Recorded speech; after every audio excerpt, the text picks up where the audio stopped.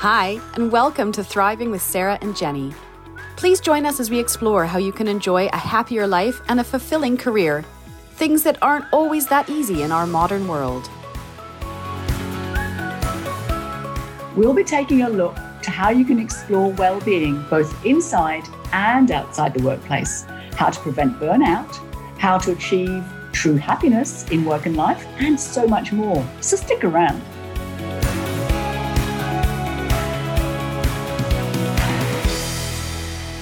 Today, we've got a very special topic that we want to start exploring with you. And it's a topic that we're probably going to take a deep dive into over the next few sessions.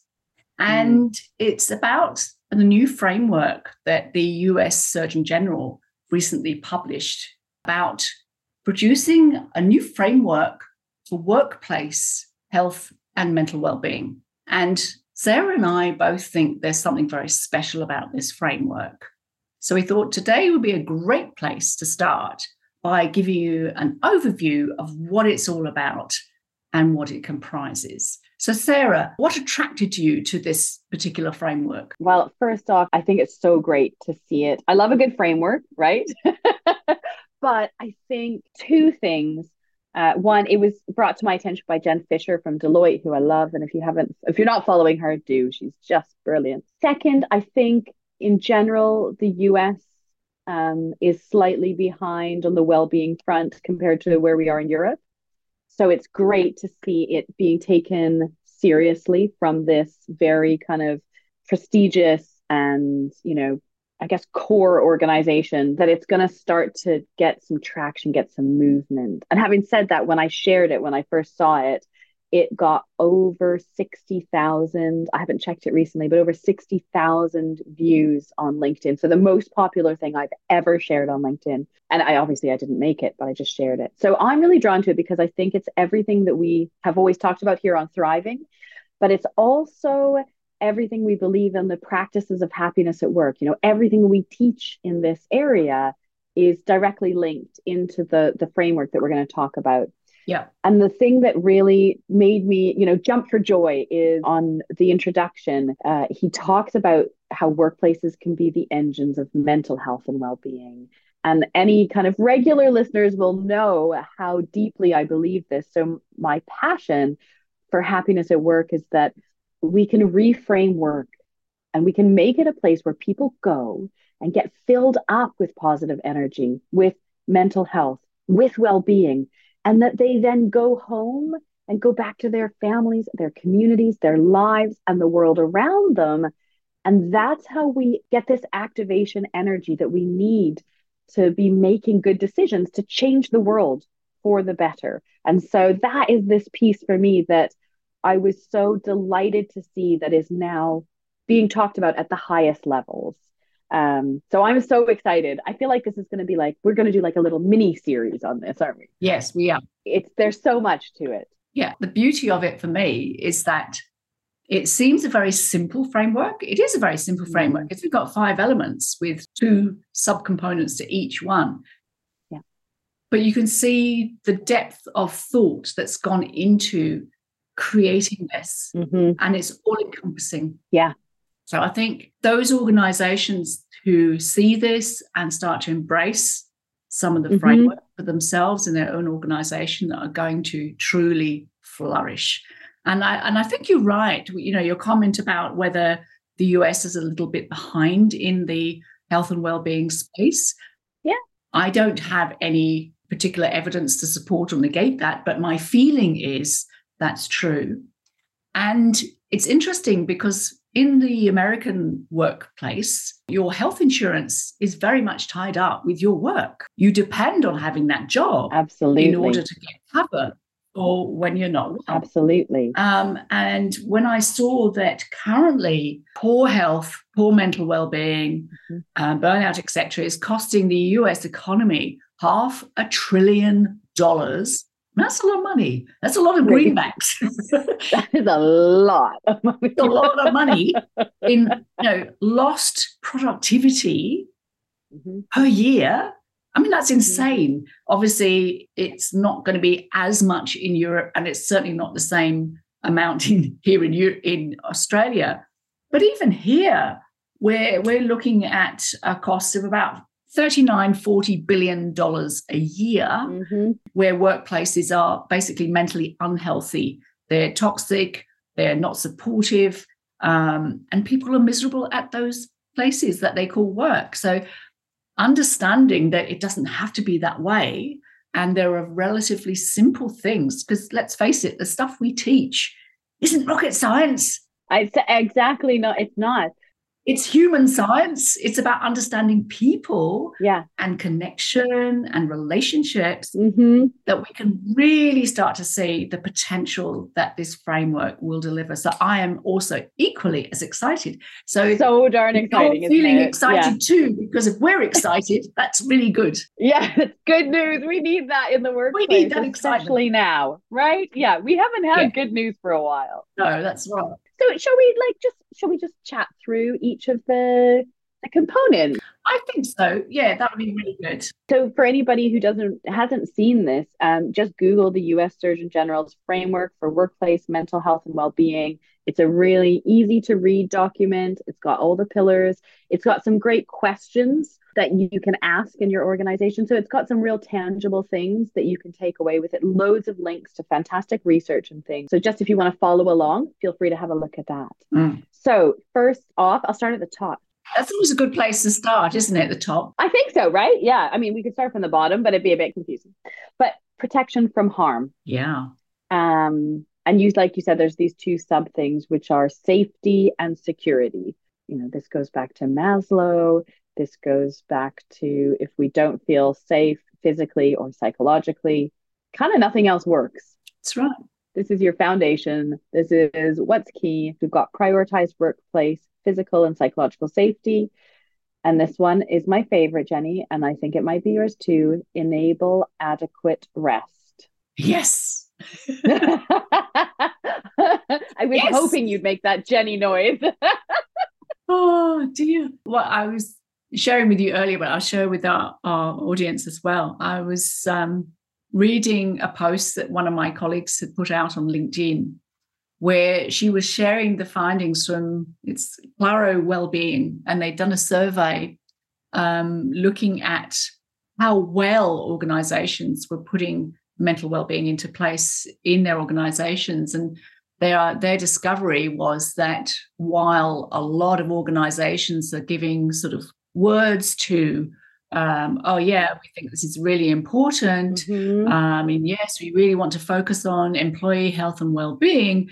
When it comes to the rubber hitting the road, they've yet to make contact. Yeah. And the survey actually showed that 35% of those organizations that they looked at were essentially washing well-being. They were talking about it, but they weren't doing it. And how annoying is that for if you're an employee in one of those organizations where your executive is saying, oh yes, well, we look after the health and well-being of our employees, and we provide them with mental health days, and we put on special events here and there, and every so often we do a nice sort of picnic in the park.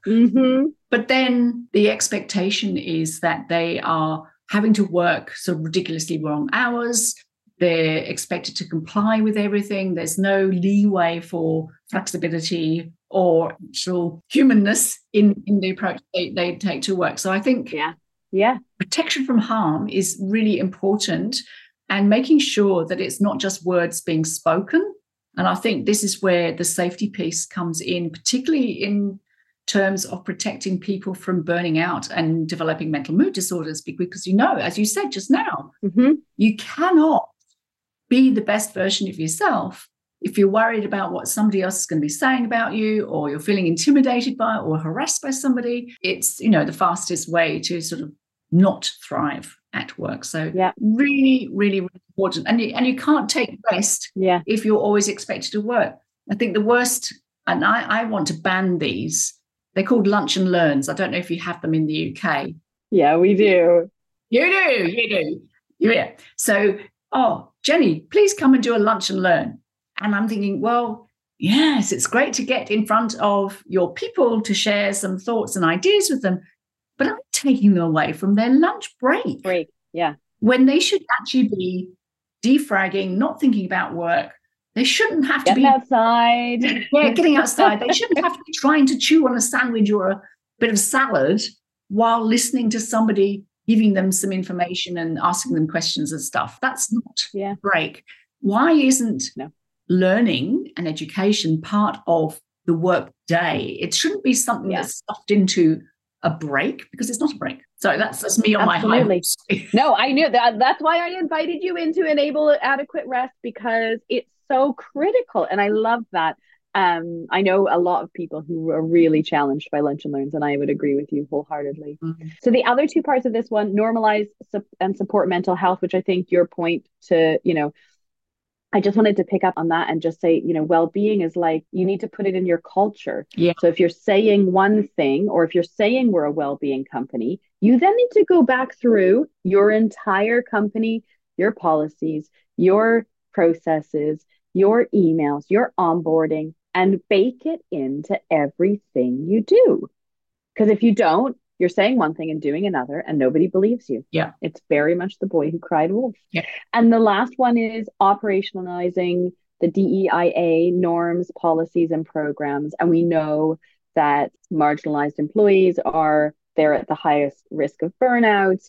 They are underrepresented in all areas of business. Different countries are better than others, but it's something that even if you think you're doing a good job, I think you need to think again, right? Yeah. And that's so much part of this protection from harm. We have to stop harming people. Yeah. Based on any of those kind of protected characteristics, or any of those characteristics that we see and hear. So I think it's such a great foundational piece to start on, right? Yeah, absolutely. Because, we have these two human needs of safety and security. We've got to have them. We've got to have them. Yeah. And I love calling it out. So next up on is it like a flower? It looks a bit like a flower. I see it like a flower with petals. Yeah. Yeah. The other petals. Should we call them the petals rather than the pillars? Let's call them the petals. So the second petal. I like it. Is connection and community. And that's, again, something that both you, Sarah, and I are very passionate about, because we see that whatever aspect of your life you're looking at, connection and community is vital. Mm-hmm. Considering we spend so much darn time in this place we call work, having that sense of belonging and community is critical to our own health and well-being, but also of the organizational health and well-being. Yeah, absolutely. It raises everybody up when that's in place. So it's about looking at how do you ensure everybody has that sense of inclusion and belonging. Right? Yeah. Are you actively asking people to join in? What policies do you have, or things do you do to ensure that, somebody who's just been onboarded knows exactly what the unspoken ground rules are? Because that's often the really important stuff you need to know. Yeah. The stuff that nobody talks about but is everywhere. Yes. And will keep you safe and make you feel that you're part of us, and we invite you in, and we want to get to know you, and so that you feel part of whatever you want to call it, family, tribe, doesn't really matter. Yeah. But it's that belonging piece which is so important. So critical, right? And and that's so baked into, again, our human experience. Humans tribe, we need connection, we need community. And the loneliness epidemic, that's just it's just one more thing that's on its way. It's already here. All those things, trusting relationships, collaboration and teamwork. I mean, working together in a great team. When you've got a great team, it doesn't get much better, does it? It doesn't, honestly. Yeah. You're with people that you really like, enjoy spending time with, and you want to do whatever it is you have to do, and you want to do it well, because you know that you're contributing to something that everybody's going to benefit. So the two subcomponents of connection and community are the social support and belonging. And I think when you have social support, you know that, and it's all the petals are interlinked. So the social support links into the protection from harm. when you have a strong sense of belonging, you're also kept safe. And the social support piece, Amy Edmondson, who's in the psychological safety area, said this beautifully. And she said, it's not the amount of stress that we face on a daily basis or the challenge that puts us particularly at risk of burning out. It's whether or not you have somebody you can talk to.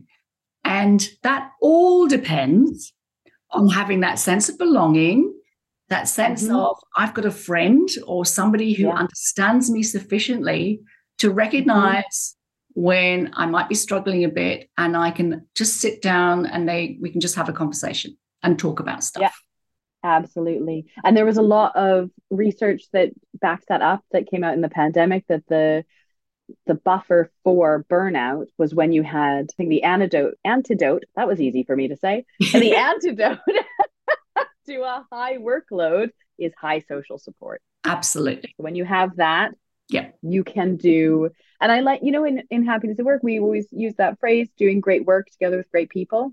I also think it's doing hard work together with great people. Yeah. Yeah. Having that challenge. It's stepping into that space, which on your own might be a bit, ooh. Yeah. But when you're doing it with others. But pulling together. Let's do this. Oh, come on. That's amazing, right? Yeah. Yeah. How do I climb up this mountain? Yeah. I do it together with other people. So it's all about connection, forming trusting relationships, nurturing those relationships to the point. It's not about being best friends with everybody, but it's having the capacity to have the right conversations at the right time. So it's not about being nice necessarily. No. It is a deep human connection. If something needs to be shared or spoken about, you can do that safely and robustly. Yeah. And it's okay. Because if I care about you as a person, if I know that you care about me as a person, then we can have those conversations and it's safe and no one gets hurt, right? Yeah. It's so important. Yeah. And so that petal links beautifully into the third one. Indeed. Work-life harmony. I really like that. I've been looking for, I didn't like work-life balance. That's like you have to have one or the other. Work-life blend was like you were always having to do them both. So I kind of like this. It's harmonious. I like the description of this is something that I think is quite critical right now. I don't think we've got this right. I think the pandemic has really stirred it up quite a lot. I'm hearing a lot of conversation. I haven't been hearing it before the pandemic. Because talking about work-life balance really became non-PC. You just didn't do it. You just got on with your work. Yeah. Okay. And now people are saying, I'm looking for either more balance or more harmony or more integration.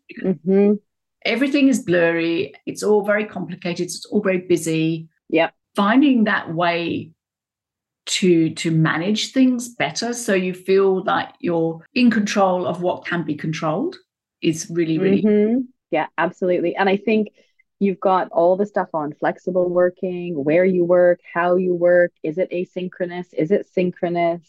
Do you have access to holiday? I know, here in Europe, we have a reasonable amount of paid holiday. We have support for parental leave. We have sick pay. Again, there are other places in the world that don't have access to that. So I think that's, if you are worried that you can't be sick, there's no harmony there. No, that's right. If you have to work when you're sick, or else you risk part of your life, you can't pay your bills, you can't pay your mortgage, you can't pay your rent. There's nothing harmonious about that at all. No. At all. And it's not just when we get sick either, is it? Because if you're a parent, often do your kids get sick? Yep. And they can't go to school or whatever. And you don't have always access to extended family or absolutely somebody to care for them. What do you do? Yeah, absolutely. You don't have the flexibility and the autonomy to be able to make those choices that are essential. Because let's face it is family first. above all else, it's family It first. has to be. Yeah. We have this kind of mindset of, oh no, well, we need to put our work first because we have to pay the bills because of this. And it's like, that's not how the future should be going, No. in my personal opinion. So I was at a trade show this week, Jenny, and we were talking a lot about work from home and the boundaries between work and non-work time. And we've talked about this loads of times. We talked about it in rituals, we talked about it in rhythms, we talked about it in working from home, in hybrid work, but this blurred set of boundaries and the guidelines that leaders need to explicitly set and assist people to put in place, I think, is really key to that harmony. Yeah. Can you shut the door on your work life even when you're working from home? Mm. Are you getting emails at 3 o'clock in the morning from your boss? If you are, move on. So number 4, yes, we have mattering at work. Isn't this a lovely term? Mattering, because we all matter. We like to think we matter, and we do matter. Yeah, but do we know that we matter? Or do we hear that we matter? Yeah, because if you're going to go and invest your time, your energy and effort into something that's for somebody else, I mean, obviously you're going to be paid for it. Yeah, it's so important for us as humans to feel that we are valued, mm-hmm. we are respected, mm-hmm. and we are acknowledged for who we are and what we do. So mattering, and I love the subcomponents of this, dignity. Yeah. We gain dignity when we know we matter. And I think we do. Absolutely. We need dignity around the place. Right back to safety and security. If you're not treated with dignity and respect at work, then you don't have safety and security. That's right. And when it comes to meaning, and I know we've talked about the need for purpose and meaning before, because it is critical to our health and well-being. There was some lovely research that looked at health and well-being in those people who work in the area of alcohol and drug rehabilitation. So they're working with people who have got significant stresses and life issues going on. Yeah, absolutely. Highly skilled counselors. In this research, they were trying to work out, are they at risk of burnout or ill health, et cetera, et cetera. What they discovered was that they have a very high level of engagement, no surprise, because they're drawn to this type of work because they're the type of people that are. Of course.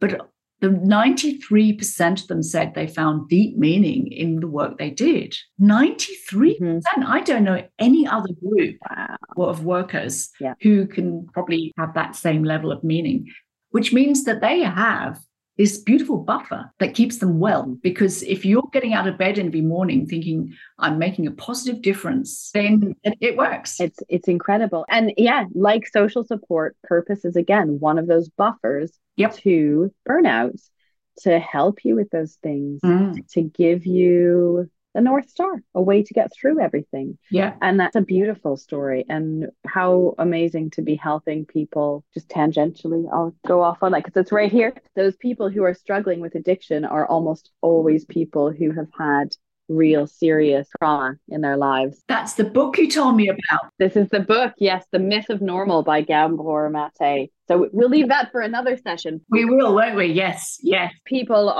they're doing really deep work. It makes a lot of sense. And talk about mattering at work. Yeah. About mattering to humans. You know what that feels like, right? Again, like all these, like when you connect yourself to doing something bigger than just you, right?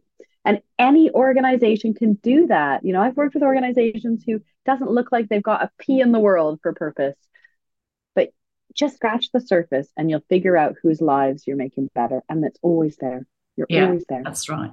And this is where having great leadership, positive leadership, makes all the difference. Yeah. Because people in charge, if they can see, they know that the work is important, they can foster that sense of purpose and meaning for everybody. And you got to refresh that for people, don't you? Because absolutely, it's so easy to get into that daily grind, into that doing the doing. Yeah. And just forget to look up, see how far you've come. I just ran that with some clients. Big year, really big year. And I could see this incredible work they've done.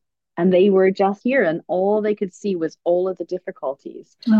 Take that time, pause, reflect, look back, look at the incredible work you've done. Look at the incredible people you've worked with. Look at what you've achieved. And Yep. It was such a short period of time. And I had such a beautiful note today, just saying the whole of the week afterwards, the whole of this week has been amazing and loving work again and driven, and such a tiny moment to just review how you have mattered at work to people. Yeah. It's just beautiful. In a similar vein, I was asked to support a company that was putting together an appreciation day for all their staff. Oh. And I love appreciation days because I get to go and experience all the love as well. Oh, it's so great. The oxytocin that you get just watching other people. Yes. Out of this world. I love it. Yeah. So whether it's an appreciation day, or I was at an event this week too, which was acknowledging local businesses who excel in leadership and well-being and a number of different things. Just witnessing that, you realize just how important it is for people to have that recognition, because you see the glow in their faces when they are called out for doing good. Oh, it's so good. It is so important, and it's so easy to overlook it or forget because we get caught up in the busy. And I think so often we have done something as human beings that for us were either part of our strength, so it didn't feel hard, or just our normal. And we actually don't realize the impact we've had on those around us. Yeah. Tell people they matter. Tell people what they did for you. Tell them how that made you feel. You know, I love it when you probably do the same if you're up giving a keynote and someone actually takes the time to come afterwards and speak to you. Every time it'll be someone who's got this great smile on their face. It's so important to me to just say, like, thank you. Thanks for giving me back. Yes. Yeah, indeed. Yeah. As a speaker, you get some people sitting there, arms crossed, face suit, and they could just be thinking, right? But when someone's giving that back to you, you're like, yes, okay, I'm getting through. It means so much. I matter. I matter. What I say matters to you. Yeah, that's exactly right. That. Yeah. Oh. And so the last. Yeah, the last petal. Over to you, Sarah, for the last petal. Oh, well, it's so timely as well, because in the world that we're working in at the moment, there's tons of studies and articles coming out that are saying this is the critical piece for people. This is what's keeping people in work, and that is opportunity for growth, right? So that's learning and accomplishment, right? Do I get to do new things? Do I get to learn new things? Not on my lunch break. Not on the lunch break, no. Not on my lunch break. Do I have clear vision on how I can make progress, right? How my career moves forwards? What do I get to do next? Or how do I exit to go somewhere else? Which is, I think, something that is overlooked. Yeah. This idea that we always have to keep everybody is wrong. And it's really important, I think, that organizations look at how do you support your people in their lives, not try to keep them small, not try to keep them where you are because they're great. How do you do that? And it comes back for you. It comes back to you. Yeah. So not just opportunity to grow inside your organization, but the opportunity to leave well. For me, that's so critical. Yeah. It's a bit like succession planning as well. Absolutely. Yeah. You have somebody in a position of authority or leadership. Yeah. The most effective leaders are already grooming, nurturing, lifting up others who they know are going to come after them, so that they are ready and prepared. And that's a critical piece as well. And I totally agree with you about the need to make it normal and to embrace the fact that not everybody is going to stay in your organization for maybe more than a couple of years. I mean, they've been talking about the fact that, we're all going to have multiple occupations and we'll be going to change jobs lots of time. So this is probably the time to start embracing that change. Yeah. So what does that cycle look like, right? Yeah. What does that cycle look like? And what should we be doing to plan for it so that it's seamless? I know that in some workplaces, they actually sort of have a specific program where people have indicated, well, this has served me really well for now, but next I want to go and do X, Y, or Z. And they're not going to be able to do that in your organization. So you actually make it easy for them to sort of move on in a supportive fashion, which is fantastic. And it does come back to reward you because, for one thing, they might sort of progress on and get new skills. They might come back to you as an organization, or they'll tell other people how good you were. Yeah. This is exactly it. We need to open our eyes to how that can work and how that ecosystem of learning and how much better your organization is when people go away and learn other things and come back. Yep. Another great book I'm reading right now is called Unreasonable Hospitality. And wow, the thing that he talks about was going and learning the craft that he loved, then having to go and do kind of the corporate side of it. So he's a restaurateur, right? Yeah. But how much value it was for him to go from this really creative restaurant business into a more corporate structured spreadsheets, budget, all that kind of stuff.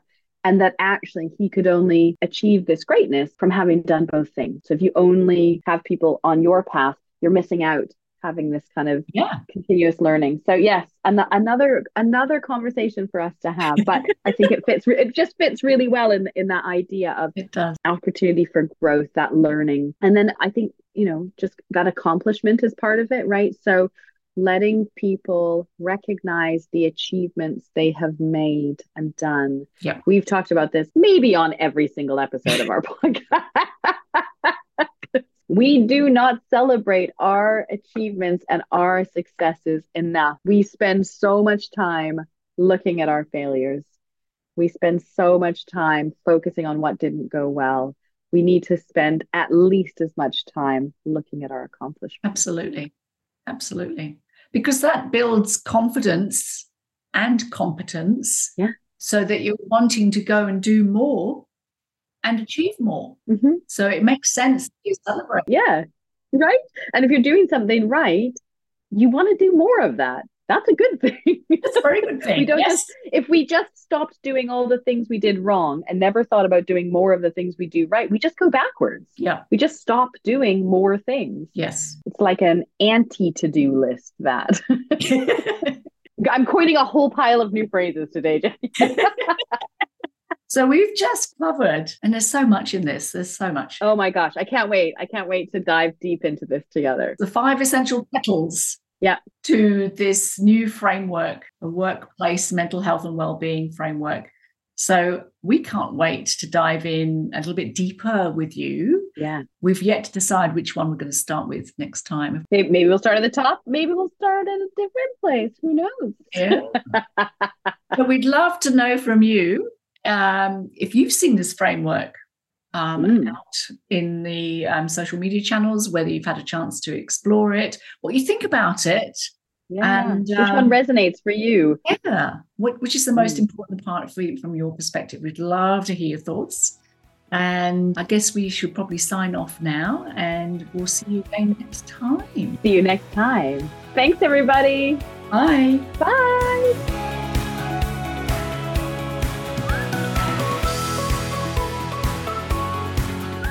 Thanks so much for tuning in to this episode of Thriving with Sarah and Jenny. We hope you've enjoyed listening to it as much as we did recording it.